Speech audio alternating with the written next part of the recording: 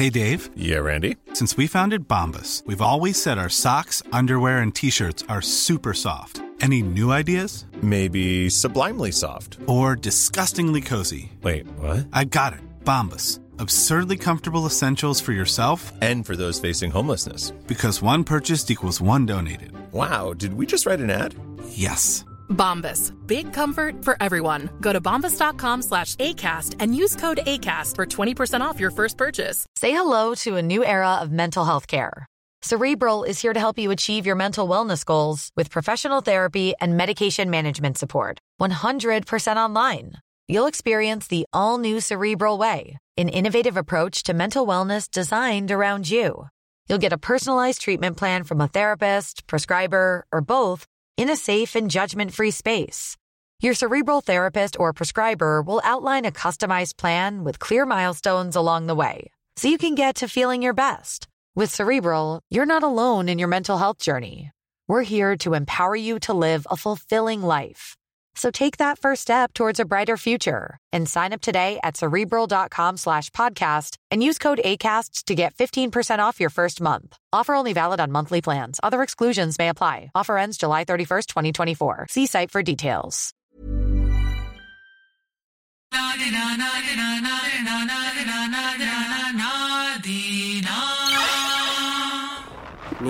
Nemos. Tjo allihopa, välkommen till Nemos. Vi sitter här på Redline bunkern med två av Sveriges fetaste producenter. Och vilket är Salle och Masse. Salla och Masse. Ja, tack. Och ska du börja idra med mig? Han glömde spela in skiten.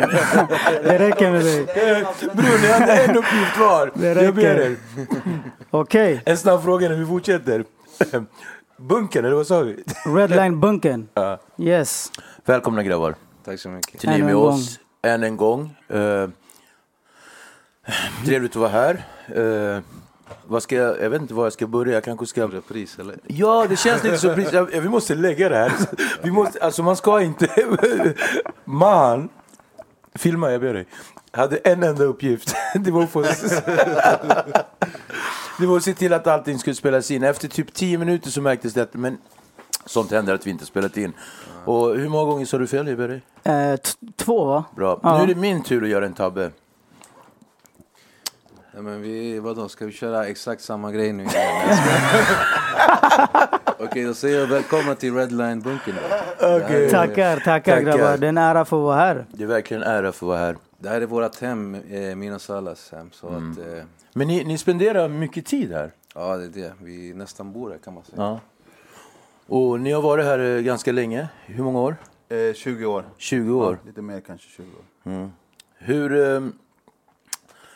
Ja, med risk för att bli upprepande, men alltså, de som lyssnar fattar ju inte att det här är andra versen på själva låten. Men som sagt, ni är ju, jag sticker inte under med att säga att från början när vi startade våran podd för ungefär nästan ett år sedan, alltså ni är med oss, jag tycker det förtjänar ni är med oss och så. Så ni var ju på tapeten direkt. Ni är ju, alltså, ja, ni har gjort ett sånt avstamp i svensk musik utan dess like, så att det skulle bara vara oförskämt och drygt av oss, eller dumhet, att inte ens nämna er som en av dem. Alltså förstår du vad jag menar? Alltså, och inte ha er som en av de stående gästerna. Och därav så känner vi sig, det är precis som när man äter godis när man var liten. Man äter den där tårtan, så sparar man den där jordgubbsbiten till sist.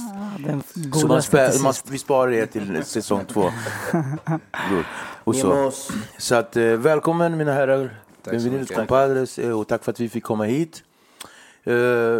Latin Kings, som sagt, stort avstamp i svenska musiken, hiphop-scenen, alltså inblandade i det mesta. Jag ber Arash filma väggen jättesnabbt. Och där har vi liksom eminenta namn: Nack, Aliwan, Linda Pira, Labyrint, alltså Mandu Diao, Muhammad Ali, alltså förstår du, G. Dixon, Kapten Röd, alltså du vet, jag kan fortsätta ända tills tunnelbanan stannar i Farsta, men det ska jag inte göra, utan vi vänder oss tillbaka hit och hälsar dessa herrar. Jag tänkte kolla direkt, när var det ni startade Redline? Alltså när startade ni eget bolag och sådär? Det måste ha varit 96 va? 96. Ja, 96 tror jag det var. Det var väl i samband med att ni flyttade från Warner till Mega Records, eller hur? Exakt. Och Mega Records ville väl inte, eller ni ville inte förknippas med Ace of Base och de här. Det är därför ni startade Redline. Jag var inte med då, jag var inte född då. Nej men alltså du var kanske inte, alltså inte liksom den rollen som du har. För du säger ni. Jag var 13 år, så där, så jag var bara ett fan liksom. Ja. För det var ju först var det alltså, det var du, Cheppe och Dogge. Ja. Och du kom senare. Ja. Fast också alltså när de som var viktiga i Latin Kings var ju också Daddy Boasting till exempel. Boasting. Nang. Natty Silver och... Hörde du Nang? Det var han som hämtade. Han bara tog en snubbes pistol. Nej, jag orkar inte. Alhagsvägen. Kolla på avsnittet med stor bara. Du får ni veta. Fortsätt bror. Nej men så Rodde också hade en del också där i början. Just så att det var ju liksom fler människor runt omkring det. Men det har alltid varit så liksom i hiphop alltså, att man inte bara en eller två personer. Det är många i en konstellation. Och sen allting, alltså vi snackade ju lite om det förut liksom, vad det var som gjorde att det inte fanns liksom. Jag tror att vi träffades i skolan liksom med Dogge. Vi startade därifrån och det var mycket av en slump. Många av sakerna var av en slump. Ända tills vi gick i gymnasiet och jag valde att hoppa av gymnasiet för att satsa på musiken. Var det då du i alla fall kände att det här är det som kommer hända? Exakt, och då höll vi på att spela in den första skivan. Och då sa jag till min mamma eller mina föräldrar så att jag tänker liksom satsa på det här nu. Och visst, de blev ju lite så här besvikna och sådär. Men... hur kände du då, alltså känslomässigt i det där beslutet? Var det... Alltså jag var trött på skolan. Jag hade varit i Chile också precis innan. Och sen skulle jag fick gå om så för att jag var borta för länge i Chile. Och sen när jag kom tillbaks då höll vi på att spela in den nya skivan. Så jag brukar alltid vara så trött på morgonen. Så här, det, och jag var knappt i skolan. Typ. Jag skolkade mycket och sen var jag alltid trött när jag var där. Och det var för att vi var i Solna och spelade in samtidigt. Så att klockan 6 på morgonen. Typ. Vi fick alltid de här tiderna som fanns kvar i studion där. Så... vi höll på mycket med det och sen... Studion i Solna i Blue Hill? Ja, nej, det var, vad heter det, precis bredvid där. Den som låg där nere vid rondellen nu, eller ja? Ja, vid tågstationen, exakt, ja. Nej, men så, vad heter det, sen någon dag så ringde de till min mamma och sa att de misstänkte att jag höll på med konstiga grejer där i skolan och sådär. Och de hade snackat med alla mina lärare så jag tänkte, fan, det finns ju ingen chans för att jag kan liksom... ta igen det här. Var du busig? Nej, jag var inte busig. Jag var fett snäll. Du känns inte som busig. När vi var yngre, du kändes så fett lugn. Ja, jag har alltid varit så här lugn och sådär. Men det var det här liksom att jag skolkade mycket och att jag alltid var där. Jag gick inte till skolan. Så här, de bara, vad fan håller han på med typ? Ja, de undrade. Och sen, alltså det var mycket folk som, alltså man hängde ju med de kompisarna man hade. Så de trodde väl... Att ni var likasinnade. Ja. Så men då hoppade jag hellre av och jag gick och snackade med rektorn och så fick jag en praktikplats på gymmet där. Så jag var ändå i skolan varje dag. Gymmet var precis bredvid skolan. Du kom dit fett krallig uppdaterad på musik. Det finns ett klipp från ZTV från den tiden när Peter Sipen kommer in och intervjuar. Exakt, jag har sett det. Det är där ni kan klippa in sådär. Sanning, säg någonting så här. Ja, men visst, innan du fortsätter, ja men det är bra. Nu fick jag liksom en litet smakprov. Vi fick ett litet smak på hur innovativ du är. Du ger ju ett sken, om jag får säga min mening, du ger ett sken av att vara en väldigt tillbakadragen kille. Är lite det här som vi kallar för tapetblomman inom mitt arbetsområde. Exakt. Och men så här, killen i periferin. Men rätt vad det är så levererar du en jävligt smart idé och till och med en punchline som är så här, shit, kom det från dig. Har du alltid uppfattats som en sån kille? Eller berätta, vem är du? Det är många, jag lovar, många vill veta, vem är du? Jag är den där datanörden som sitter hemma när alla går ut och festar sådär. Jag hänger i centrum, jag sitter hemma och gör beats. Du vet, vissa kanske spelar dataspel fast jag sitter hemma och gör beats. Eller satt och jag gjorde beats. Ja, den är jag. Ja, okej. Och var kommer ditt musikintresse ifrån? Musikintresset? Det är väl från Latin Kings alltså. Det är de som var mina största liksom, idoler. När jag liksom började göra beats. Och sen självklart var det var typ Cheppe. Det var han som lärde mig mycket om hiphop också. Det var mycket så här. På den tiden såg man upp till exempel Cypress Hill, eftersom de var latinamerikaner och liksom man har något gemensamt så typ det var där liksom de använde mycket samplingar och det var så jag började göra beats. För Cheppe känns ju som den mest, bara en känsla återigen, den som mest har koll på hiphopmusiken.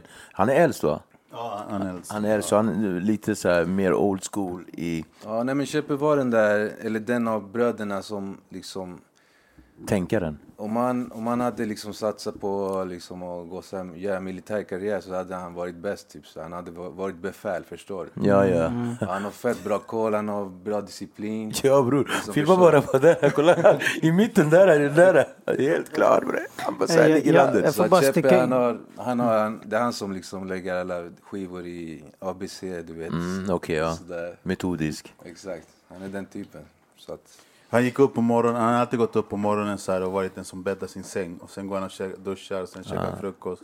Korrekt. Ja, alltid upp i tid så här, uppe först. Så, ja. Jag läste någon intervju med dig, Salla, tror jag, där du nämnde någonting om att om inte han hade köpt en synt när du var liten så hade du typ kanske blivit advokat eller någonting liknande. Det kanske massa. Var det massa? Okay. Nej, jag vet inte. Vi brukar ha olika skämt inom vår familj vad vi skulle bli så när vi var små. Och jag gillade det och var med så här hemma när mina släktingar kom på besök, när vi hade kalas eller vad som helst fest hemma. Då brukar jag lägga mig i, så jag var typ lillgammal och snacka och var med i diskussioner om politik och religion hemma hos oss. Så de sa alltid så här att jag skulle bli advokat när jag blir stor, för jag gillar att diskutera och försvara olika saker och hitta dit. Så nej, men faktiskt egentligen ville jag bli kanske konstnär när jag var yngre.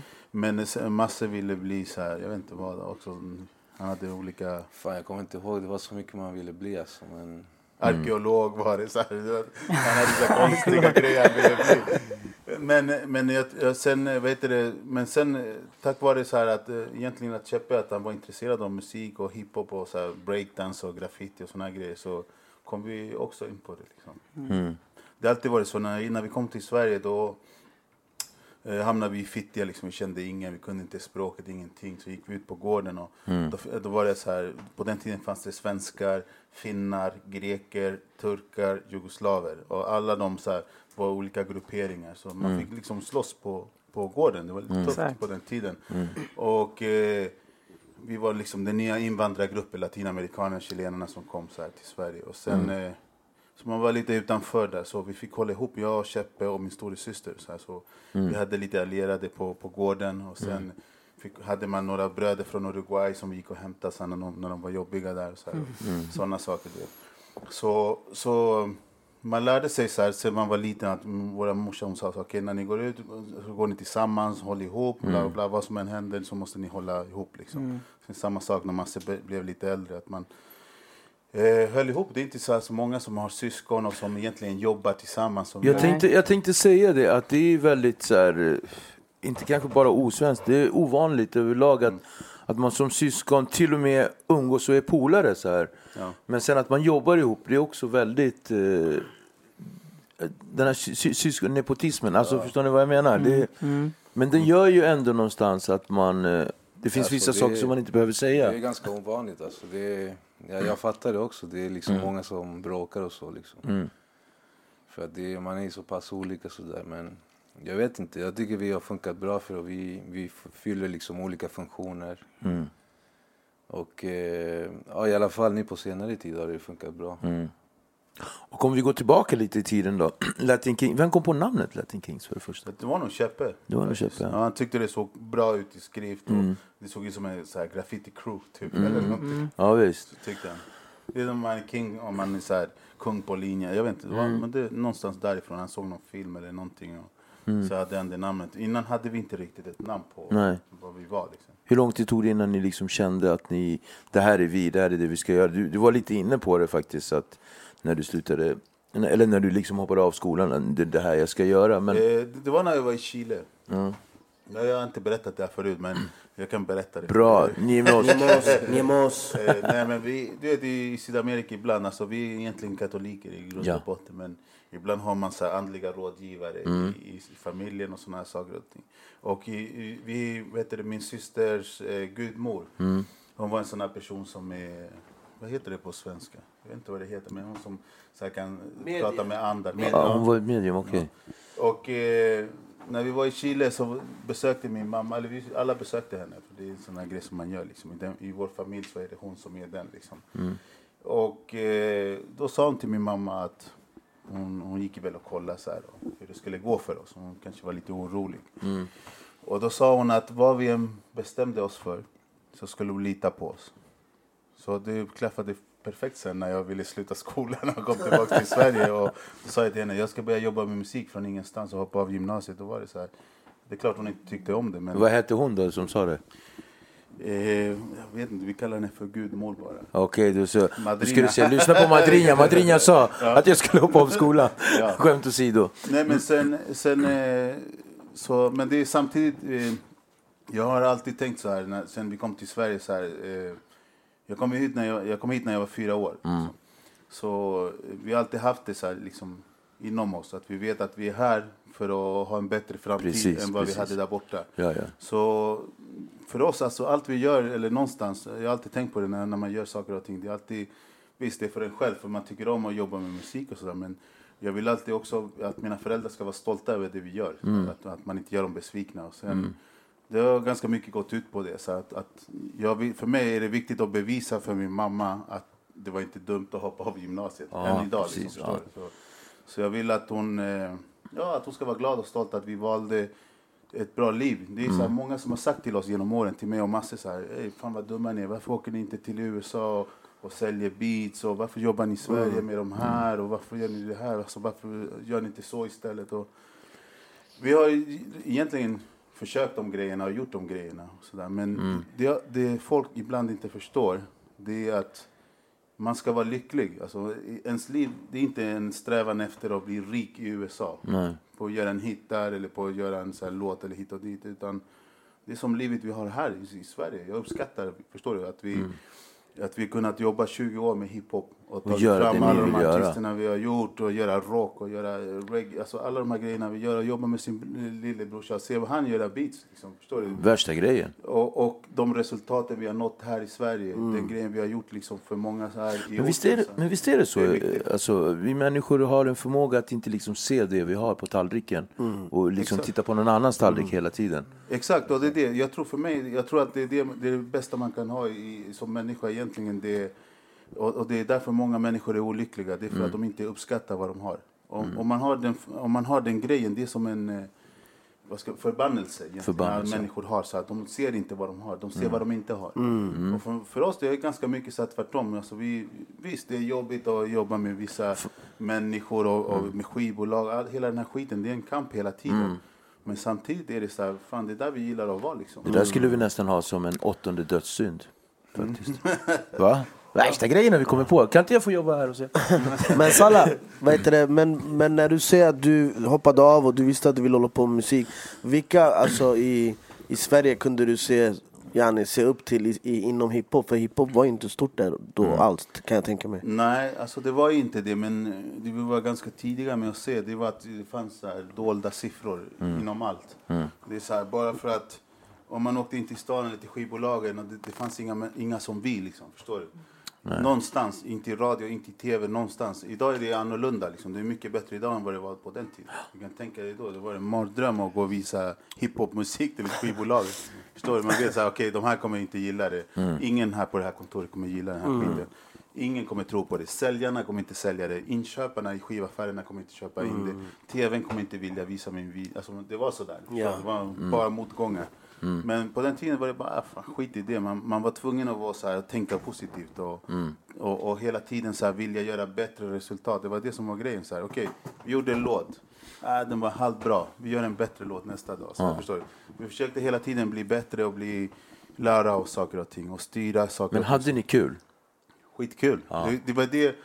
det var det, tror jag, alltså, som gjorde liksom att vi splittrades för mig. Om man ska leta efter en orsak med Latin Kings till exempel. Det var att det inte fanns en vänskap längre sen i slutändan. Men det har inte heller liksom, alltså folk tror ju att det har gått uppåt och uppåt. Det har liksom varit upp och ner hela tiden liksom. Så att från de där nedgångarna man har lärt sig liksom och byggt upp sig igen, förstår du? Så det är liksom, det är både och. Så vadå, vänskapen tappades eller vad man ska säga, för att det blev för mycket business eller? Nej, inte egentligen. Det var bara att alla fick olika mål, tror jag. Alltså, jag tror jag var ganska trött på att vara med i en grupp. All min tid gick till en grupp och se till att det funkade där. Alltså anledningen att vi startade Redline till exempel var för att jag ville så här, producera, jag ville att massor skulle komma, alltså att vi skulle ha en bra bas där vi kunde jobba med musik och med andra artister och nya grejer, och det kändes som att vi gjorde om samma sak igen, så ny Latin Kings skiva, ny turné, ny Latin Kings skiva, ny turné, så varje år det gick så här runt bara, och det var samma sak, och det var lite det som var grejen, och vi började tjafsa mer och mer om så små idiotiska grejer, och så alla liksom driftade åt olika håll. Det hände ju liksom, egentligen är det en ganska normal grej. Det händer ju alla. Så folk, i alla ibland, fall. Ja, förhållanden, vänskap, allting. Man växer ifrån varandra för att alla har ju olika agendor, utvecklingar och olika smak. I början är man ett crew, liksom. Man har samma vision. Eller kanske vissa inte har en vision. Och en annan har en starkare vision. Och sen de andra är med på visionen, sen ser de shit, det här finns det, jag kan hoppa av till det här. Livets cirkel. Ja. Och för mig är det bra, alltså jag blir glad. Alltså, vi har jobbat med extremt många artister här i studion och tagit fram många talanger, och sen när de utvecklas och gör sin egna grej, liksom, det är det som är meningen ibland, förstår du? Det är som när föräldrar har barn, det är inte meningen kanske att man ska leva med föräldrarna hela livet. Liksom. Man ska skapa en egen familj också, egen förgrening och förhoppningsvis ha en vänskap och lojalitet och alla de här sakerna, så att man tillsammans blir starka liksom. Men alla ser ju inte saker och ting så, utan många ser så här som att jag är här och jag är emot alla de här andra och så. Men om man jobbat med någon så pass länge som till exempel som Latin Kings har gjort, då är det klart att det tar ju hårt liksom när det är slut sen. Det är väl liksom som... Berätta för mig, eller för mig, för oss. Nej men alltså... alltså jag kan inte berätta så mycket om Latin Kings, för jag var ju som sagt bebek då. Nej. Och, men har du någon liksom känslomässig minne av när Latin Kings gick isär? Alltså... Inte riktigt, alltså det finns ju någon dokumentär som utspelar sig precis vid den perioden. Det är den som var på SVT. Ja, exakt. För man såg att det var lite tjafsigt där i slutet. Och så jag tycker den skiljer ganska bra liksom. Man märker där att liksom det här vänskapet har blivit till något annat, och de hänger ihop mest för att liksom för att de måste, och sen går de liksom skilda vägar liksom. Det är naturligt liksom. Så det där liksom var slutet för en tid, och sen gick det ner en period. Det är det livet handlar om för mig. Alltså, om man inte, alltså folk tror ju så att det har gått sådär rakt uppåt, men det har gått så upp och ner hela tiden. Och när man lär sig någonting, det är när det går åt helvete. Precis. När man är där uppe då, man glider bara. Så man blir inte stark, förstår du? Man blir svag. För man tänker okej, sen när det inte blåser längre, då börjar man sjunka. Man bara okej, då måste man bli stark igen och ta sig upp. Och det är då man lär sig så här, hur fan ska man göra, hur ska man lyckas, förstår du? Jag har tröttnat på musiken någon gång och började jobba på ungdomsgård. Så det gick, alltså, folk har inte sett de här perioderna, utan de tror att vi alltid har varit, massor har varit så här, den som har varit aktiv hela tiden. Så här, men sen började vi jobba igen och förnya oss och gjorde hela så här, den där rockskivan med Mando Diao och alla de här grejerna. Så det var ett sätt att ta sig upp igen. Det var, vi var okej, alla de här, de tror att de kan göra hiphop. Vi gör rock. Vi gör något helt annat och visar att vi är bra på det. Och sen samtidigt lärde man sig att spela en instrument och spela med ett band. Och det tänket, det massor mixade grejerna och arrangerade och gjorde, alltså då fick man se alltså hans utveckling under den skivan och vad han gjorde med deras sound med allting. Alltså, om jag ska vara ärlig, när vi gjorde den där rockskivan, vi visste ingenting. Vi visste ingenting vad vi tog oss in på. Alltså vi bara testade som vi gör med allt annat. Vi testade oss fram och det blev bra så. Men så att jag är glad att vi gjorde det ändå, att man testade något nytt liksom. Ja, det var också en svacka. Så, att vi förstår, vi var i en svacka. Det var ju någon grej. Och det var hur man skulle ta sig upp. Det var genom att göra någonting fett svårt som ingen annan hade gjort innan. Verkligen. Samtidigt på den tiden, jag vet inte vilket år det var nu, men det var inte då svensk hiphop hade dött ut lite eller så här. Ja, men det var runt 05, 2002. Jag kommer ihåg exakt, för det var när den här 9/11 grejen och allting var så deppigt och skivförsäljningen jättelänge. Ja. Skivförsäljningen var på väg neråt, men samtidigt var liksom den här YouTube-siffrorna började gå upp liksom.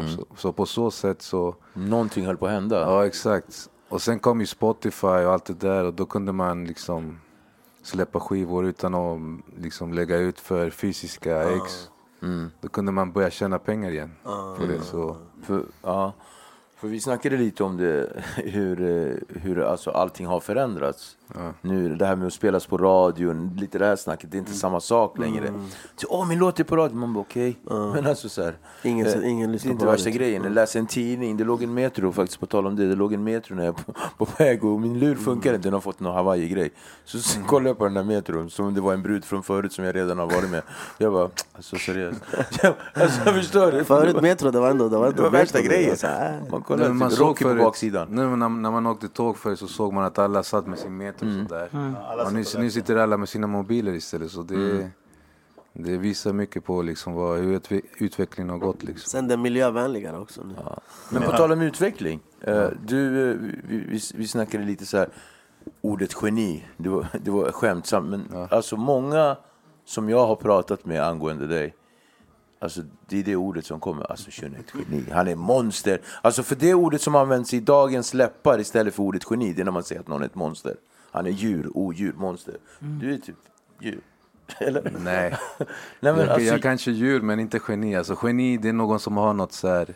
För mig är ett geni någon som har en talang, så här, medfödd talang, förstår du? Typ som Mozart eller... Tror du inte att du har en medfödd talang när det gäller nej, alltså, jag skapa tycker inte beats och grejer? För mig, jag tycker inte bra. Jag är inte bra på något specifikt. Jag kanske lär mig så här olika grejer, men jag är inte speciellt bra på något. Mer hårt arbete. Ja, det är väl det driftighet liksom. För att jag tror att det var stor, jag kan ha fel, jag tror det var stor eller någon som, när vi pratade om just dig när du skapar, när du säger musiken, att du är väldigt, väldigt noggrann hur det låter. Det måste man ju vara som proddare, men att du är noggrann med hur det låter och att du hela tiden återkommer och dessutom har typ 6-7 olika saker i luften.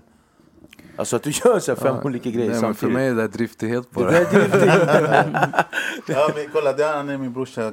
Ni kan säga att jag är partisk, men jag tycker han är geni i alla fall på bra de saker han gör. För att alltså, många använder det så här, idag de missbrukar ordet geni, legend. Alltså, jag gillar inte när folk alltså, kallar sig eller så här, använder det för lätt idag. Saker och ting. Lite som bror. Ja, som bror. Jag hatar när folk kallar mig bror. Alltså, så här, egentligen så här, eller när de ringer mig och säger hej bror, då vet jag att du ska ha någonting. De vill ha någonting från mig. Så man är bror, man har fett många bröder när folk vill ha saker och ting. Men sen när jag behöver någonting, då finns det inga där. Då har jag bara massor av min andra bror. De som är mina bröder då. Shout out till alla bröder. Nej men så att man ska inte missbruka sådana där ord. Och sen folk här på Gud, på Koranen, på Bibeln, de missbrukar sådana här grejer. Och det för mig, jag är old school kanske, men det tyder på att sådana människor som måste säga på Gud eller använda Guds namn eller Bibeln eller Koranen hela tiden, det betyder att de umgås eller själva är värsta lögnarna. Förstår du? Om någon börjar så här, jag svär på min mamma, det betyder att den här snubben brukar ljuga, han måste svära på sin mamma för att man ska tro honom. Så att det är så här, förstår du? Det fanns tre oheliga grejer när man satt på kåken. Jag har suttit på kåken. Det var mammas död, jag svär på Gud och du kan lita på mig. Då vet man han är knas. Du vet. Nej, han ljög alltid när han la den. Nej, men idag är det tvärtom. Alltså, det är så här som man snackar typ. Men det här med geni också och legend, det är många som missbrukar de här grejerna. Och visst, kalla det legend när du har gjort någonting legendariskt. Det är så här enkel mått, förstår du? Gör någonting legendariskt. Men är det inte en sån som andra ska kalla en? Ja, alltså, jag tycker det är så. Och inte din kompiskrets. Nej, typ man. Och sen geni, visst, du kanske tycker att Alltså ibland man ser så här, någon har gjort ett beat så här, och alla bara, det är geni, det musikaliskt geni. Han har gjort ett beat, man. Det finns fett många som producerar och gör beats. Men däremot, sen när man börjar snacka om andra saker och ting, folk som kan, som han, som kan göra verkligen så här, platina låtar hit och dit. Så gång på gång. Förnya sig, hoppa i musikstilar som man gör och sådär. Det är inte många som kan göra sig det. Och att någon lyckas få in en hit, och då ska de vara geni liksom. Nej, men det är inte att vara geni, det är driftighet alltså. Det är bollchans, som vi säger. Ja, nej, men så det är det som är grejen. Alltså, jag tror att man ska sluta så här överhypa varandra och såna här grejer. Egentligen, man ska göra tvärtom. Man ska göra som han gör, vara ödmjuk och säga nej, det är inte det beror på att jag jobbar hårt. Det är det. Folk måste börja se de grejerna också. De tror så här att någon sitter och trycker på en knapp och så blir det en hit. Att saker och ting är enkla, du vet. De ser inte arbetet bakom. Hur många år, hur många dagar, hur många timmar det ligger varje dag. Alltså som jag och han, alltså när vi kommer till studion, vi brukar alltid tänka på det. Just nu är ingen i Sverige vaken alltså, som håller på med hiphop. Ingen i en studio just nu. Och det är lite det här. Och det är det här jag ville gå in på när vi pratade tidigare. Att ni spenderar mycket tid här. Hur har det påverkat era, liksom, för att vara lite privata nu, att bli lite mer privata, hur har det påverkat era liksom, liv som sådan, garvar? Alltså det är klart att det blir en annan grej när man liksom har familj och barn sen, liksom, från att man har gjort beats typ, och inte passat några tider när man har varit så här i tonåren. Nu är det liksom mer att man tar det som ett jobb, att man är här liksom som vanliga kontorstider, liksom 9-5. För jag tänkte på det när vi satt och dealade för några veckor sedan med tiderna här. Så var det, för jag var ju här på besök för typ några månader sedan. Ett halvår sedan när jag var här, och jag vet inte varför vi var här med Jauli eller någonting. Då snackade vi lite om det här kring hur det påverkar privatliv och hur när man ständigt är i arbete i bunkern. Ja. Och så tänkte jag på det, att det samtalet som vi hade haft, jag tror det var du eller någon av oss. Ja. Och så tänkte jag på det sen när jag skrev på chatten hur vi skulle göra med tid, och så tänkte jag shit, jag måste vara försiktig så att det inte blir. Nej, men för mig personligen, jag har ju barn och sambo, så att för mig är det vanliga liksom tider 9-5 är jag här i studion och då är här Miguel, våran anställd, och några stycken dyker upp här vid den tiden faktiskt. Men sen för mig så stannar det inte där liksom. Sen när jag åker hem, jag fixar liksom allt vanliga, mat och hit och dit, hämtar på dagis. Sen fortsätter jag jobba liksom när alla går och lägger sig. Då jag gör mina beats liksom mellan 12 och 3 på natten. Då jag gör beats. Okay, ja. För under dagen det är lite svårt att göra beats, för det är så mycket folk här. Och då är det mer samordningen. Exakt, då är det att man planerar videos, spelar in. Eller är psykolog åt vissa. Så du kommer hit kanske så här 8-9 på morgonen helt fresh med 2 helt nya beat eller ett? Ja, jag försöker. Förut var min mål att göra 2 beats om dagen, men då var jag typ så här 18 år. Då hade jag inget annat att göra. Men nu försöker jag liksom hålla samma mål, men det är svårt. Det blir nog beat i veckan. Ja, så det är åtminstone skissar liksom. Fan vad coolt. Ja, så alltså, det är imponerande. Det är helt klart. Du lever i din dröm. Ni lever i eran dröm. Ja, det är det man måste vara. Vi är tacksamma att vi kan leva så här. Det är inte många som kan leva på musiken. Men samtidigt så måste man kämpa hårt för att hålla det uppe liksom. Så det är... Verkligen. Jag håller med. Verkligen. Man måste kämpa hårt. Och jag tänker på den generationen som vi 2 är i alla fall. Jag vet inte. Du får studsa in i oss också. Så vi kommer ju från den här, vi är 70-talsbarn som kom hit på 80-talet. Många av oss slutet på 70-talet. Och vi har ju Palmebilden där som säger ganska mycket vad det betyder för våran generation. Jag tror att det är många av den nya generationen som inte förstår våra tankesätt. Alltså våra föräldrar hade som motto att komma hit och lyckas för sina barn. Och vi kom ju hit för att lyckas, alltså lite så. Exakt. Jag vet att Palme har ju en väldigt stor roll i chilenarna. I chilenarna. Varenda chilenare, de var Pinochet, mordare. Men alltså, vad betyder Palme för er? Nej, men det var ju, för oss är det en möjlighet liksom. Han öppnade ju dörrarna för chilenare liksom. Komma hit till det här landet, och som flyktingar liksom. Jag tror att det var de första som fick komma hit så här som flyktingar. Innan det var det arbetskraftsinvandring som mesta delen av invandrarna som var här. Och på den tiden var det var en annan grej liksom. Man kom hit från Chile till exempel och folk var vänligt inställda mot oss som kom hit, som sökte sig till Sverige. Idag är det en helt annan grej. Jag ser idag så här mycket folk snackar skit om de nya flyktingarna. Varje ny flyktinggrupp som finns så har folk åsikter, till och med folk som själva har flytt. Faktiskt. Och man bara, kom igen, alltså, förstår du? Så där sa de om dig och din familj förut. Faktiskt. De tänker inte så långt att de själva har varit där. Och det tar folk, du vet, 10 år, 15 år eller någonting och komma in i grejen. Alltså för barnen kanske föräldrarna aldrig kommer komma in här i samhället. Precis. Eller anpassa sig eller någonting. Men samtidigt, jag känner inte speciellt många som har kommit hit och softar liksom. Alla kommer hit och jobbar hårt. Och stenhårt. Så att, och med möjligheterna de skapar sig jävligt bra liv liksom. Och alltså man tänker på andra människor här som det är de som vill ha bort oss från Sverige. De säger att hög arbetslöshet hit och dit. De klagar på allt möjligt. Kolla på oss som kommer hit. Våra föräldrar, de kunde inte ens språket här. Och med 4 barn och de klarar sig. Förstår du? De klagar ingenting. De tycker det här är ett bra land att leva i. Så det är det, förstår du? Jag tror att idag, många av de här sakerna som händer idag i Sverige handlar bara om att folk är rädda och förlorar sin position bara. Det är det. Men samtidigt är det så här, det gäller oss alla. Vi kämpar för vår position. Eller förstår du? Det här att lyckas inom musik eller hiphop i Sverige och vara framgångsrik.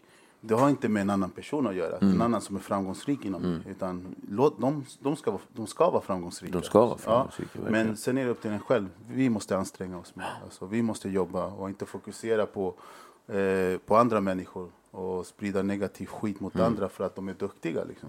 Och vi råkar ut för det hela tiden. Liksom. Så det är det. Man ska hålla sig positiv i det här. Och därför är det viktigaste som finns när man jobbar med musik, det är att man har så här, som sina släktingar, man jobbar med sin familj, att man jobbar med sina vänner och så där. Att de personerna man spelar in med också har samma vision liksom, vad man håller på att göra. Liksom. Bra att du säger det, på tal om samma vision. Ni har ju gått tillbaka till Latin Kings och kollat på era musik. Berätta, hur jobbade ni? Nu förstår jag att det är helt annorlunda eftersom den här dörren. Miguel, kan inte passa con esa puerta? Danny, det var Danny va? Danny och hans dörr. Danny, berätta för oss om den här dörren som du satte igång. Va? Det var Danny!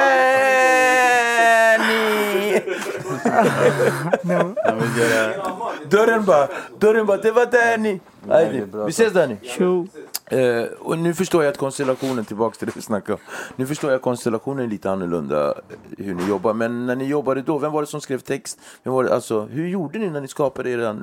Alltså det måste ju vara ändå ganska speciellt när man är en grupp, eller? Jag är inte så... förstår ni frågan? Alltså i Latin Kings menar du? På den tiden, ja, jag vet inte, det var lite allt möjligt. Alltså på den tiden jag producerade och själv, ibland med Cheppe. Han letade samplingar och såna här grejer. Och sen skrev jag också texter till beatsen. Och sen skrev jag tillsammans med Dogge vissa grejer. Och vissa grejer skrev jag, några av de låtarna skrev jag faktiskt själv. Liksom. De texterna på svenska. Så att det var annorlunda. I den gruppen hade man så här, fler delar liksom, att ta hand. Man hade flera ansvarsområden. Ja. Men det var ju bra, för det var någonstans det man ville hålla på med. Liksom. Var det där du kanske lärde dig att bli den här mogulen i allt det här? Alltså jag tror att man lärde sig att göra lite av varje. Så göra lite beats, skriva, vara med när man gör videos, vara med när man gör omslag. Alltså olika saker och ting, hur man ska tänka. Jag gillar att göra allt, så jag tröttnar så här, om jag bara ska göra en grej liksom, hela tiden. Och vi lärde oss det här av Gordon Cyrus tidigt där i Solna liksom. Jag tror Masse också, till och med Masse liksom. Jag tror att Gordon Cyrus var en ganska stor inspiration för oss allihopa. Han sa till oss, vi spelar. Head over to Hulu this March, where our new shows and movies will keep you streaming all month long. Catch the acclaimed movie All of Us Strangers, starring Paul Mescal and Andrew Scott. Stream the new Hulu original limited series, We Were the Lucky Ones, with Joey King and Logan Lerman. And don't forget about Grey's Anatomy. Every Grey's episode ever is now streaming on Hulu. So, what are you waiting for? Go stream something new on Hulu. Introducing Wondersuite from Bluehost.com. Website creation is hard, but now with Bluehost, you can answer a few simple questions about your business and get a unique WordPress website or store right away. From there, you can customize your design, colors, and content. And Bluehost automatically helps you get found in search engines like Google and Bing. From step-by-step guidance to suggested plugins, Bluehost makes WordPress wonderful for everyone. Go to bluehost.com/wondersuite. Hey, Dave. Yeah, Randy. Since we founded Bombas, we've always said our socks, underwear, and T-shirts are super soft. Any new ideas? Maybe sublimely soft. Or disgustingly cozy? Wait, what? I got it. Bombas. Absurdly comfortable essentials for yourself And for those facing homelessness. because one purchased equals one donated. Wow, did we just write an ad? Yes. Bombas. Big comfort for everyone. Go to bombas.com/ACAST and use code ACAST for 20% off your first purchase. Jag hade in med honom första skivan, han hjälpte oss att spela in den och producera och allting. Men han ville att vi skulle utvecklas till att vara självständiga, driva en egen label, egen studio och så vidare. Vad säger Gordon idag då? Jag vet inte, jag hoppas han är stolt över oss. Han bor i Frankrike idag, så jag tror att han är ganska stolt över att han liksom, för att mycket av vårt tänk som vi använder än idag kommer från honom.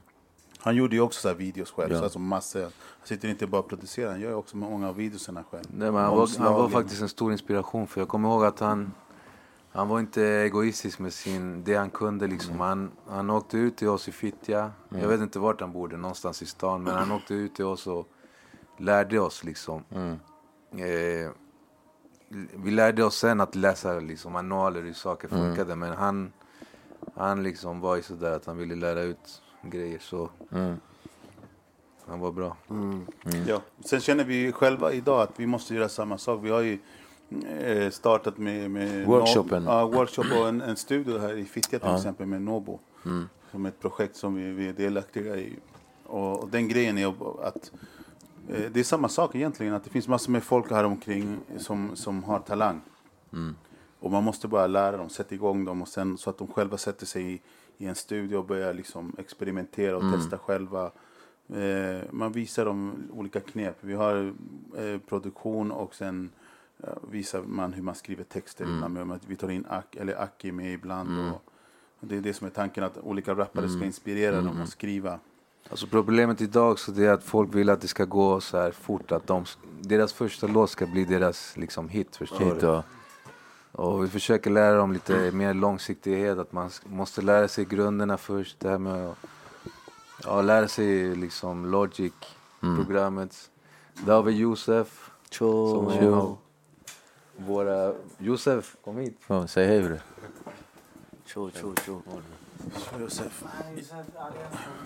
Josef, han är den nya DJ. Tung. Tjena. Ja. Nej, men det är det som är grejen. Det som är viktigast av allt för oss, det är liksom att man måste ge tillbaka. Man måste göra den grejen som folk gjorde mot oss. Alltså att de hjälpte oss, vi fick låna deras utrustning. De visade oss hela tiden, så här, gav oss tips. Och det vi kan idag, det delar vi med oss egentligen till de som vill och de som pallar att lyssna. De flesta tyvärr vill ha så här genvägar. Jag tror så här, massor ger med ett beat så här, och då blir de så här kända och stora och berömda. Det är inte så att det är så det är. Men det är inte så. Det är att vi vill se, alltså de vill jobba med, man vill ju se att de själva är driftiga, att de har en stark egen motor liksom, som har tagit dem någonstans, och att de har skapat sig någonting. För då, det är då man fattar att det här är inga människor som bara kommer förvänta sig att alla ska göra för dem, utan de vill också vara med och göra. Det är det viktigaste idag. Tror, ungdomarna idag, man måste alltid säga till dem så här, att vara bra inom hiphop till exempel. Det är exakt som att om du är fotbollsspelare. Bara för att du kan spela lite fotboll, det betyder inte att du får vara med i AIK. Det betyder inte att du får vara med i landslaget eller spela på elitnivå. För att du tycker att du är bäst. Det är samma sak inom hiphop. man kan tycka vad man vill om sig själv. Men man måste också bevisa det. Och det finns många olika sätt att bevisa det på. Och hiphop är någonstans en tävling. Det är någonting som hela tiden är i rörelse. Det utvecklas hela tiden. Soundet, som en sport. Språket, allting. Ja, exakt. Det är sport liksom. Alla grenar inom det. Alltså, allt från att måla graffiti till att rappa, till att DJa, till att producera, till vad som helst. Dansen inom hiphopkulturen. Allting är någonting som hela tiden utvecklas. Och vad tycker du om hiphopen idag? Bra fråga, inte precis detsamma. Många independent nu, många som gör egna videos och sånt som... Alltså, om man ska se det positiva, det är väl att många liksom tar saker i egna händer, som du sa. Många som kör independent. Och folk börjar fatta att man behöver inte något skivbolag för att lyckas liksom. Det är snarare tvärtom liksom. Och när skivbolagen börjar liksom knacka på en dörr, då vet man att man gör rätt och man borde fortsätta den vägen bara. Och inte luras liksom in i deras grej. Och hittills då, som du ser, som du har jobbat med, utan att namedroppa, vi gillar inte att namedroppa tydligen.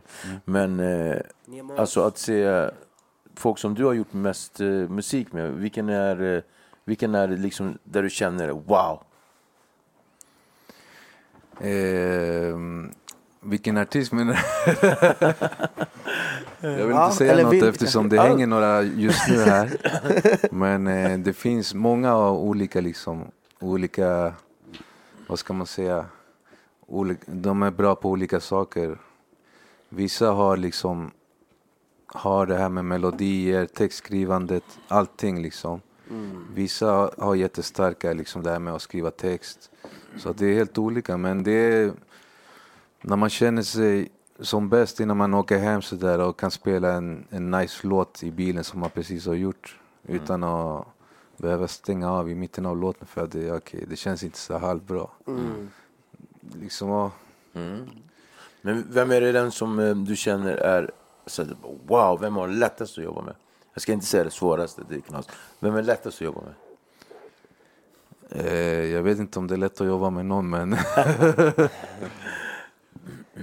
jag vet inte, alltså en av dem som liksom lägger ganska snabbt och mycket kvalitet på sina grejer, det är Aki. Han brukar alltid liksom nästan freestyla fram sina texter.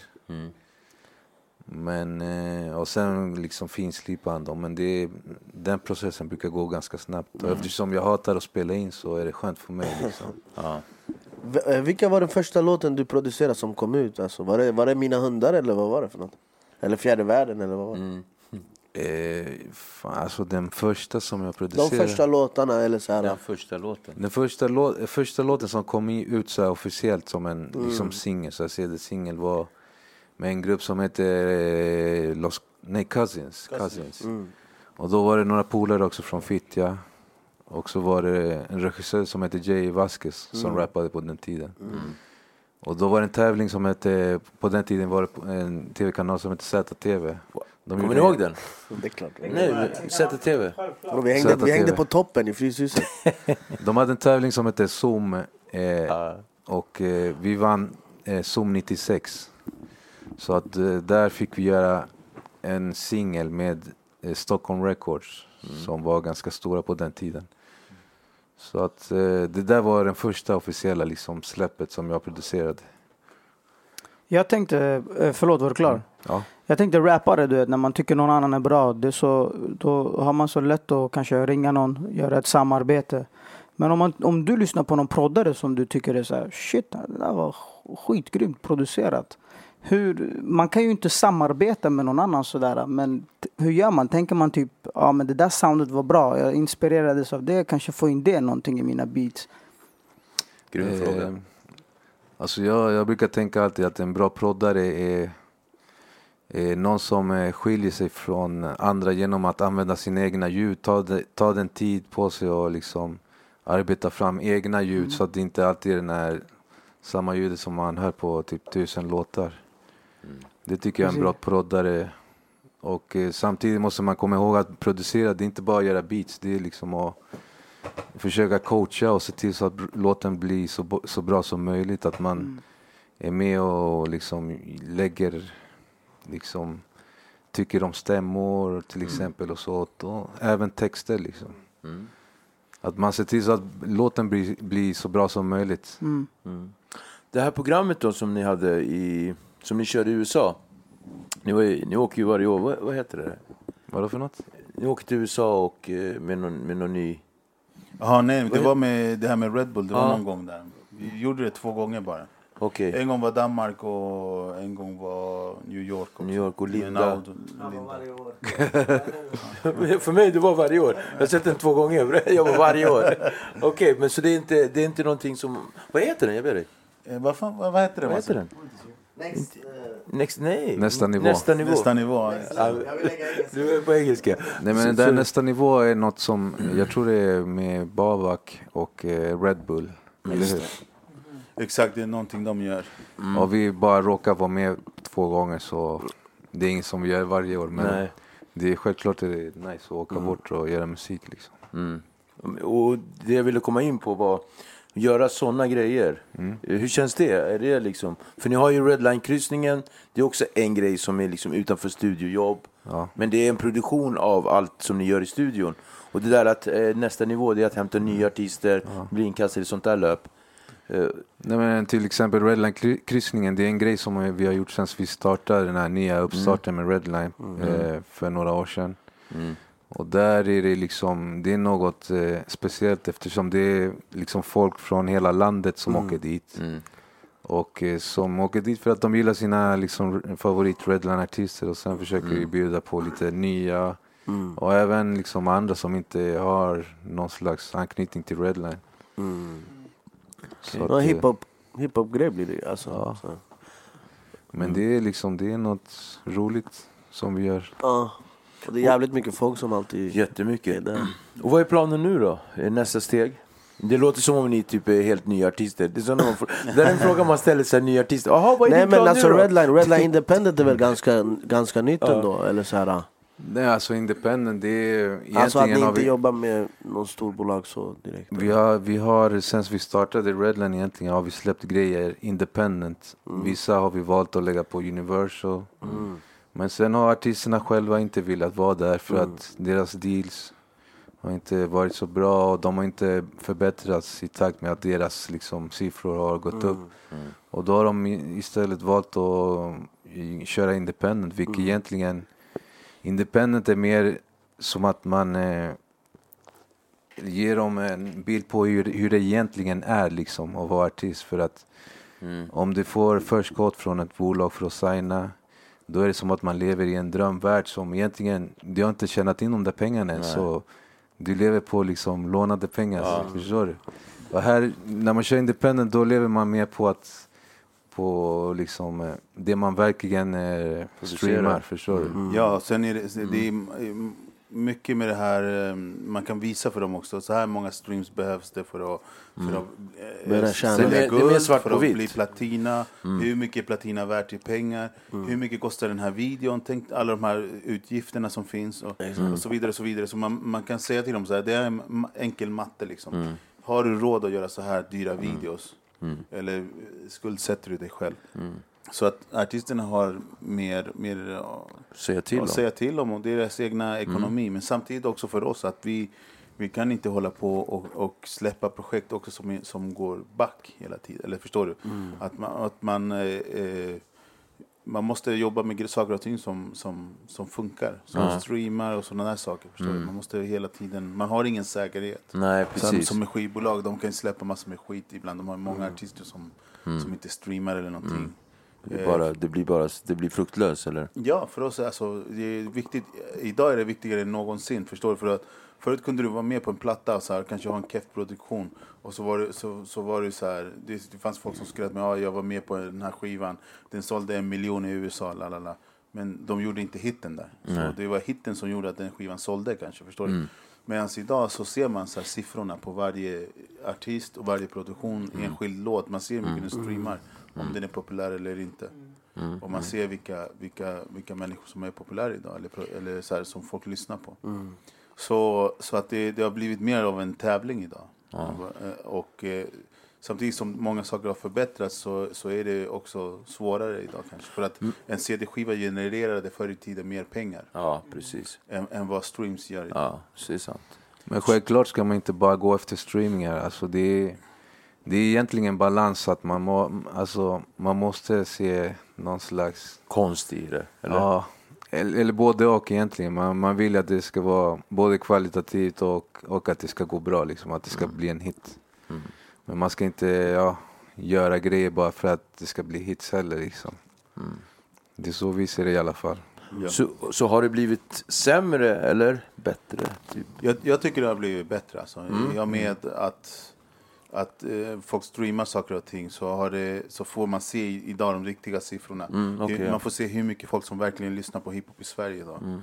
Och jag tror att till exempel med streams är bra också för resten av världen. För att förr i tiden kunde man se i Europa liksom att och USA, de länderna som är rika, de gjorde vissa artister störst i hela världen. Nu har alla lika stor chans. Ja, nu har alla lika stor chans. Det är därför idag man kan se såna här latinamerikanska artister på listan. Över de som streamar mest i hela världen. Liksom. Så musik behöver idag inte vara på engelska till exempel. Och alla de här andra musikstilarna som finns tjänar på det, förstår du? En person som inte i ett annat land som inte har råd att köpa hiphop-skivor eller hiphop-musik eller den musiken de lyssnar på idag, de kanske har råd att streama istället eller kolla på YouTube och där liksom få visa vilka artister som egentligen är de största artisterna i världen utan att du behöver köpa och betala 160 kronor för att det ska bli. Då får du ju också, när du köper som förut, jag köpte ju skivor också typ, man köpte var 3-4 månad eller vad fan det var. Du köper en skiva, då har du den skivan. Nu betalar du 100 spänn varje månad, men då kan jag lyssna på allt. Förstår du? Så nu är det inte bara att jag köpte Tupacs skiva till exempel. Tillgängligheten är total nu. Ja, men samtidigt också, det är nackdelen med det här med streaming-grejen. Det är att liksom, låtar, de konsumeras snabbare nu också. Och det går snabbare än hits. En låt kan vara en hit i 2 månader, sen dör den ut och folk plockar upp nästa. Man kommer ihåg tiden då det var en hit. Man bara, det har varit en hit länge. Det är för att vi inte har annat att lyssna på. Förr köpte man en skiva och det kunde vara liksom en topp, liksom den växte och sen var det en hit så här, hela året liksom. Nu går det alltså mycket snabbare. Men skönt ändå. Det är både bra och dåligt i ett år. Ja, men det är kanske för att du är van så. Men det är väldigt... Nemos. Den här Madonna-låten som man hörde, vad heter det? Like a Virgin. Ja, exakt. Hon hade en hit i 9 år. Hon var oskuld så länge. Madonna var oskuld i 9 år. Nej, men nu går det ganska snabbt alltså. Det är bra. Nej, men jag tycker det här var jätteintressant. Man skulle kunna bara fortsätta och bara veva in sig i sånt här. Nej, kör. Ja, okej. Och jag... ja, verkligen. Jag ber dig, vad står det där på armen? Vad står det för något? Men bror, läs. Låt massor läsa. You can beat me because I'm the rhythm of the beat. You can't beat me because I'm the rhythm of the beat. Det där massor på där. Men bror, det här ska du ha. Va? Jag tänkte sätta den i pannan, men jag vet inte, det skulle vara gränslöst. Så är det. Ja, men visst. Men jag känner så här att vi har kommit ganska djupt i så här, i det vi gör. Men jag måste ändå fråga. Jag kommer göra det. Till er båda. Om du fick göra om det här som du gör, skulle du göra om det? Eller vad skulle du göra annorlunda? Jag vet inte. För du fråga, va? Nemos. Nej, men jag tror nog att jag skulle göra ganska många saker likadant. Självklart man skulle vara, om man redan har gjort dem, då skulle man känna okej, jag kanske gör vissa saker lite annorlunda. Så man får lite bättre fördelar och så. Exakt. Och sen men annars ganska mycket så likadant alltså. Jag tror att man har ett öde egentligen och man måste leva ut den. För att jag tror att alla vi är sammankopplade till andra personer. Så om man säger så här, om man skulle ändra på vissa saker, då kanske man inte skulle ha sina barn. Till exempel. Då måste man önska livet ur dem. Och samma sak. Och livet ur andras barn eller andra kompisar och så vidare. Så det bästa är att hålla sig till det säkra och göra samma skit om igen. Lite så här butterfly-effekt-grejer, eller? Vad säger du? Säger du samma svar? Nej, jag och Salla brukar inte hålla med oss. Alltså, du ska alltid vara annorlunda, eller? Jag tror inte på ödet. Jag tror att Alltså, jag tror mer på att om vi inte hade gått den här vägen, att man går upp och ner, att man har motgångar, att vi inte liksom hade lärt oss från våra liksom misstag. Och då hade vi kanske, eller jag vet inte, jag skulle inte göra något annorlunda. Det var ju det som var frågan. Det var ju faktiskt det som var frågan. Du ville ändå in och hålla på och jiddra med hans grej. Ja, han ville bara jiddra. Hur var det när ni var små? Var det så här jiddrigt? Alltså hur stor åldersskillnad är det? Det är 8 år, eller? Är det 8 år är det mellan? Eller? 4. Ja. Nej, men vi brukar bråka ganska mycket när jag var små. Var du jobbig eller? Nej, jag vet inte om jag tror inte jag var jobbig. Nej. Nej, men vi bråkar ganska mycket, och nu bråkar vi också, fast med mer liksom, vi diskuterar grejer, och det är alltid bra. Inte... Man brottas inte, man är verbal. Exakt. Vi talar vem som har rätt om saker. Ja, men det har alltid varit lite sådär. Jag tror att Massa och Cheppe, de har trott, eller tyckt att jag har storhetsvansinne i sådana ting och sådär. Men ibland måste man liksom tänka lite, skåpet ska stå. Nej, man måste tänka lite stort och sådär. Och jag kan bli arg på Massa till exempel ibland, det är att han försöker förminska sin roll. Eller förstår det är så här, ibland kan jag inte fatta hur han inte kan förstå att det är klart vi kan göra vad som helst. Speciellt om han är med. Du älskar verkligen din bror. Ja, det är klart. Fan vad fint. Alltså. Som om jag fick det att låta som en dålig grej. Nej, jag verkligen känner hur fint det är. Ja, men verkligen. Nej, men också att man måste ha tillit och tro på folk. Alltså, okej, visst, det är massor, men sen alla andra som vi jobbar med. Ibland känns det som att man måste peppa dem till att göra saker och ting, så att som de inte tror på att de kan klara av, eller att det inte ska bli bra. Och för mig är det mer så här, fan okej, om det inte blir bra, vi gör om samma skit bättre nästa gång. Eller förstår du? Det är det handlar om. Man måste göra fel hela tiden så att det blir bra någon gång. Jag tror ändå att folk, de har ändå fett dåligt minne. Hatarna, de kommer komma ihåg när du misslyckades, och de som gillar dig, de kommer komma ihåg när du lyckades. Sant. Det viktiga är också att man har kul medan man jobbar. Jag tycker att det bästa med att göra musik och Redline och allt det här, det är att vi kan hänga här. Vi kan liksom ha anställda. Och vi har bra vibe här. Alltså alla liksom som vi jobbar med nu. Vi har skapat så att vi hänger med bra människor. Och Miguel som jobbar här också. Liksom. Vi är som familj. Liksom. Det är så jävla nice. Det är bra mode. Och vi hjälper varandra också liksom, när folk har det svårt eller något sådär. Man försöker alltid vara där. Så det är nice. Sen ser jag att jag såg, jag kommenterade det också. Det är jättenice att ni har liksom ett litet utrymme för liksom att tända till helgon. Ja, det där är musikhelgonet Cecilia, eller hur? Cecilia, berätta om henne, jag vet det. Det är en kvinna som har funnits någon gång flera 100 år sedan, och tror de gifte bort henne eller någonting, och de blev olyckliga och tog livet av sig. Eller så. Det är alltid så här tragiskt med helgon. Ja, helgon, de ska aldrig dö så normalt. Ja, de ska alltid vara med. Ja, men tydligen, hon var duktig på att skriva, och hon har blivit så här musikhelgon tydligen. Så det är därför jag tror att första gången jag såg musikhelgonet, då såg jag en staty när jag var i USA någonstans. Och sen har vi kört på det. Vi har köpt olika. Och sen har vi ett helgon i Botkyrka också som heter Sant Botvid. Ja. Så att vi har många helgon. Sant Botvid. Jag fick mig skolka fett mycket. Jag hängde i Botvids gymnasium hela tiden istället för att vara där jag bodde. Jag hängde ju alltid där. Ja. Nej, men alltså verkligen, det är en ära att få komma hit. Det är liksom det här avsnittet är ju ändå historiskt. Det kan jag ju säga direkt. Absolut. I alla fall för mig, jag vet inte vad ni tycker, grabbar. Självklart. Det är historiskt. Jag personligen jag hypar som fan, va? Nej, men jag tycker det är skitgrymt. Det är så här, för våra tittare och lyssnare där ute, så alltså det är så här, varenda gång. Jag får ju så mycket inputs från folk. Vad de vill. Det är många som tycker mycket. Jag ska bara säga, för alla som lyssnar på Acast, glöm inte att vi finns på YouTube och tvärtom.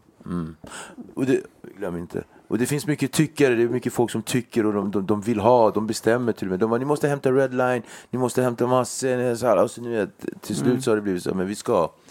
Men personligen för mig så, vi har ju inte umgått så där.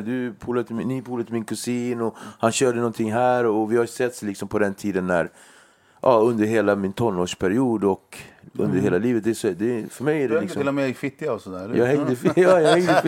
Jag hängde i Fittja centrum hela tiden. Va? Jag hängde, vad är det? Alla känner till honom. Ja. Victor har en historia med alla. Det är liksom, det är givet. Men jag tänkte fråga, händer det, alltså är det oftast rappare som kontaktar er om de vill göra någonting, eller är det mer, händer det att ni hör någon och bara shit vad fet den här killen är, han vill jag jobba med, eller är det att ni låter era vägar korsas med tiden? Det är lite som alla de där, en kombinerat svar på alla de där frågorna. Okej. Men det är mest liksom, alltså det finns ju självklart alltid rappare man vill jobba med, men man måste prioritera dem liksom. De projekt man har på gång nu och så. Men vi försöker alltid liksom hitta nya, och speciellt här i Botkyrka försöker vi också hitta nya rappare. Det är inte alltid att sådana som verkligen har sina skills att de skickar dem och sådär, för de kanske är för stolta för att göra det, men för att jag försöker alltid lyssna på allting som folk skickar till mig och liksom och säga att att man ska förvänta sig åtminstone att jag ska lyssna på dem liksom. Vi har lite så här familjestruktur också. Vi brukar alltså egentligen brukar alltid folk säga så här hit och dit, utnämna vem som är boss i Redline och såna här grejer, men egentligen har vi inte det. Vi är liksom ganska fria. Visst är vi två som är Redline, förut var det Cheppe också. Det vi egentligen gör här, det är en plattform för folk som har talang. Men sen det vi erbjuder här, varför det är en familj, det är för att de som är inne här och är medlemmar, de får ta in nya familjemedlemmar till grejen, till plattformen. Cool. Men de har ansvar för dem också. Förstår du? Så att de flesta artisterna kommer hit genom en annan artist. Vi har den grejen att de är faddrar typ. Det är så man kan säga att det är väl så inom så här gäng kanske, eller inom maffian, men också inom skolan, att man har en fadder, den som hjälper dig så här, och lär dig och har lite ansvar. Så och det där har fallit sig naturligt. Ja, men det är så man gör alltså. Det är så vi gör inom våra familjer och våra kulturer liksom, att man tar hand om varandra i olika åldersgrupper. Så det är det som har gjort ett oförtjänat liksom någonstans rykte som man kan ha hört ute så här att Redline, de är sektliknande, de tar bara hand om den sina. Nej men alltså jag måste ändå lägga den. För att men det har varit alltså, vi har hört alla fördomar som finns om hur vi är, men grejen är så här. Det har varit allt med att vi inte jobbar med folk från olika delar av stan till olika länder. Det stämmer ju inte i och för sig heller. Jobbar med chilenare och bla bla. Man bara, det stämmer inte alls. Ingen av de här grejerna stämmer egentligen. För att, alltså, till exempel, jag och Masse är de enda som är egentligen här från Botkyrka i Redline. Och Röda linjen, vilka fler är i Redline från Röda linjen? Alltså Aki bor ju i Alby, men Aki är från Uppsala, Gottsunda. Hela Labyrint från Uppsala. Daniel är från Stenhagen från Uppsala. Linda från Blåa. Linda är från SLB. Stor från jag vet inte eller du vet när Stor var här. Och sen Carlito och alla de här andra. Carlito är från någon liten... Flämpan, nej? Jo, fast han är från någon liten... Okay. Han är från en liten ort. Va? Strängnäs, han är från Strängnäs. Carlito är från Strängnäs från början till exempel. Momo är från alltså Mohammed Ali, de var från Flämpan och så, vi Sätra. Poängen är att vi alltid jobbat med talanger, inte liksom folk som bara bor här och hänger här liksom. Vi försöker hitta talanger och det är alltid folk som frågar om jag säljer beats och sånt, och jag brukar alltid säga att jag kan ge beats gratis om jag liksom tycker att det är en bra grej. Liksom. Bra grej. Det där var jag säljer inte beats alltså. Det är inte så. Man behöver inte göra det idag liksom. Varför ska man göra det? Nej. Och sen lägga det på någon annan att det kanske ska gå bra den här låten. Det är bättre att man gör det själv då. Om personen har talang, då tar man in den personen till att utvecklas här och få lära sig från de andra som är duktiga här och så vidare och samarbeta med folk här. Så det är ungefär den grejen vi har, att de ska uppfostra varandra. Varje gång vi tar in någon ny, då är det någon som får ta ansvar för den personen. Att de sköter sig, att de håller tiderna, att deras karriär går åt rätt håll och sådana här saker. Hjälp med idéer, hjälp med låtskrivande. Alla de här sakerna finns det alltid någon som är ansvarig för. Så alla börjar någonstans där. Och sen blir de... Alltså vi tycker ändå att många av dem vi har tagit in, de ska kunna klara sig själva också. Så att de fortsätter här, det är också för att de tycker om att vara här, älskar att vara här. Så man kan ju liksom avslutningsvis avrunda det du sa med att det här är en familjär plattform för talanger. Exakt. Och det är det som är viktigt för oss. Alltså alla utvecklas också. Att du vet, folk får barn och de blir äldre och så vidare. Så vidare. Sen plockar vi in nya talanger och så vidare. Så att det är hela tiden under, vad ska man säga, det är på gång hela tiden och händer nya grejer. Alltså, det är inte, alltså alla artister som har varit för 5 år sedan är inte kanske här idag. Men det kommer nya grejer. Och det tar tid också att hitta de här talangerna. Så det är, vissa år är det enkelt att hitta hur många som helst. Men sen ibland tar det bara tid. Och sen idag också finns ju möjligheter för artister att ta sig upp någon annanstans. De behöver inte komma hit liksom. Nej. Så att det är också en bra grej. Att det finns bra produktioner, bra producenter, bra labels och bra folk som tar hand om folk på andra områden. Det enda som jag tycker idag det är att det är ovanligt många... Jag blir förvånad hur många som är på storbolag liksom. Fortfarande. Ja, exakt, med så mycket folk de har runt omkring sig. Management, folk som har managers, folk har så här, egna studios och allting. De har hela grejen, uppbyggnaden. Vad behöver man ett skivbolag till? Alltså en major som... Det är att de har en fel bild av säkerheten. Exakt, det är, man måste våga sig ut själv. Alltså jag tror att de flesta artisterna idag, de gör sin grej bättre själva utan skivbolag. Tror du storbolagens tid är över snart, eller? I alla fall vad gäller sån här musik som vi håller på med så är det. För att de har för mycket regler och den musiken vi jobbar med, vi vill kunna jobba på det viset att visst, om någon spelar en hit här idag, då vill vi släppa den nästa vecka. Och då ska vi kunna göra det. Och göra en video nästa vecka. De möjligheterna behövs. För musik idag, som Masse sa, det är en färskvara. Så precis, man vill vara med i tävlingen, då måste man kunna liksom leverera det som är inne nu. Exakt. Och skivbolagen de har nej men vi måste göra så. Och sen finns det massor med andra saker de ska prioritera, massor med andra grupper, andra rappare, andra så vidare och så vidare. Så. Men alltså, känner ni att hiphop-musik fortfarande alltså behandlas på ett annat sätt inom skivbolags som du berättade om förr i tiden, 97 eller vad det var? Jag tror idag är det annorlunda. Idag, jag tror att många inom skivbolagen behandlar de som håller på med hiphop mycket bättre. För de vet att de flesta av dem, om någon på de stora skivbolagen som kan ge sig iväg och köra saker och ting independent, så är det hiphopartister. De andra popartisterna, de kommer att vara kvar där. Alltså, vad lyssnar du på just nu? Vad jag lyssnar på? Det känns som du lyssnar mycket på reggae. Nej, alltså det går i olika perioder, men just nu brukar jag vara ganska lat och lyssna på Sallas spellista på Spotify. Han har bra koll på vad som är nytt och eftersom han spelar ganska mycket ute och annars kollar jag på liksom mycket Spotify-listor och sånt. Din Spotify-lista är helt galen. Alltså det är galen. Det är Sallas någonting. Ja, det är helt gränslöst. Nej, men jag blandar alltså, grejen är så här, när jag spelar på ställen då tror folk att jag kommer spela 90-tals hiphop.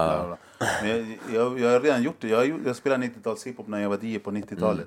När jag var 2000-talet då spelade jag 2000-tals musik och så vidare så vidare. Så jag anpassar mig. Jag är inte sån här jag har aldrig varit sån här person som tycker så här den här hiphopen var bäst.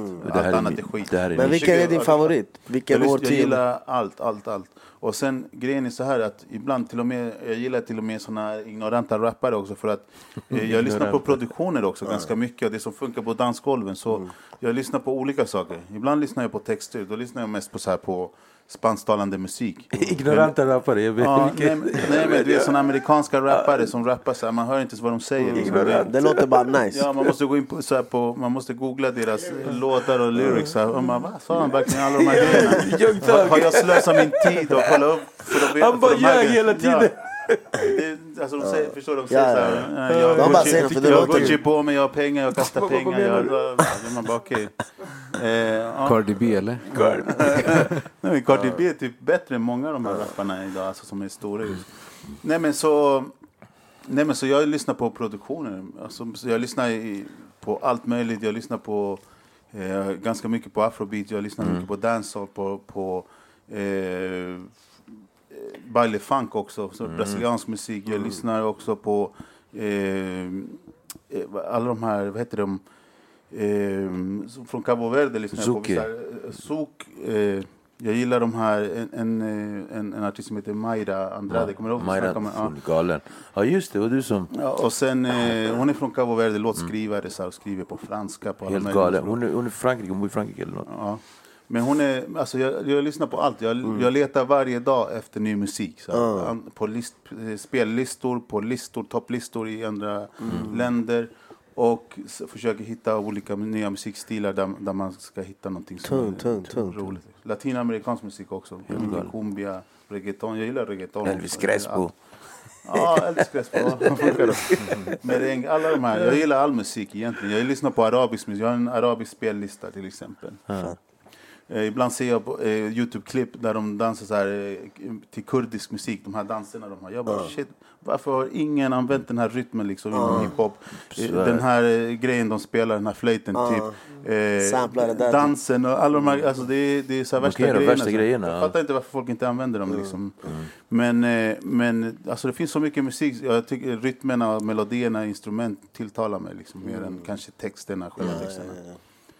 Men ibland lyssnar jag också på texterna och då är det mest så här spansktalande musik. Kärlekslåtar och sånt där shit. Det är som dikter typ. Men ja, med andra ord så lyssnar vi inte på radio. Ja, vi lyssnar inte på radio.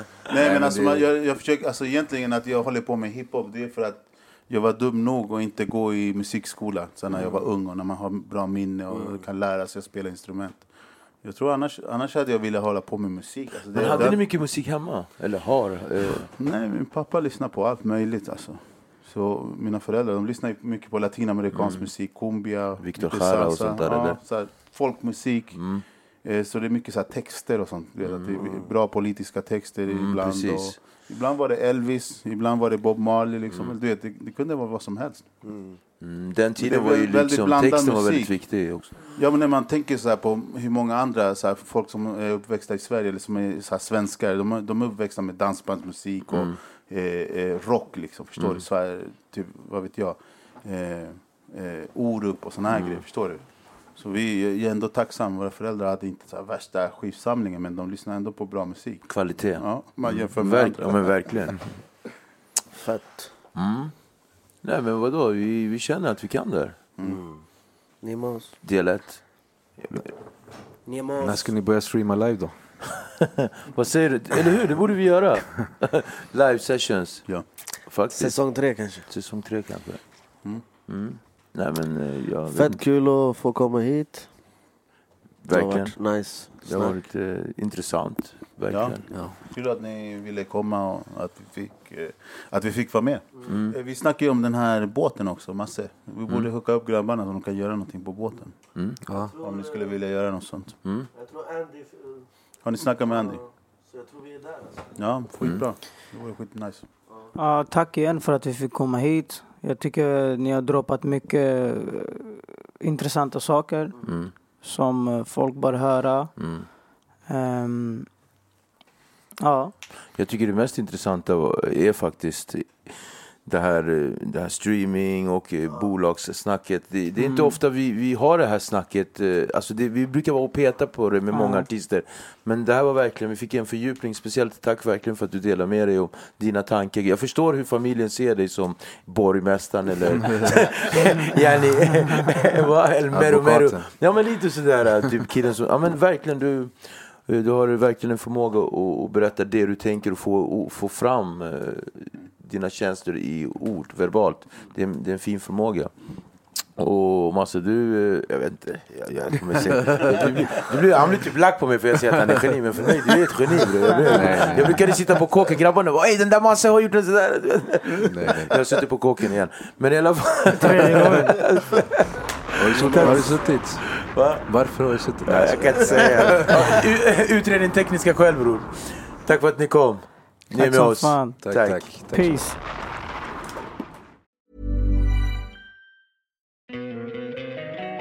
Don't you love an extra $100 in your pocket? Have a TurboTax expert file your taxes for you by March 31st to get $100 back instantly. Because no matter what moves you made last year, TurboTax makes them count. That means getting $100 back and 100% accurate taxes only from Intuit TurboTax. Must file by 3/31. Credit only applicable to federal filing fees with TurboTax full service. Offer can be modified or terminated at any time.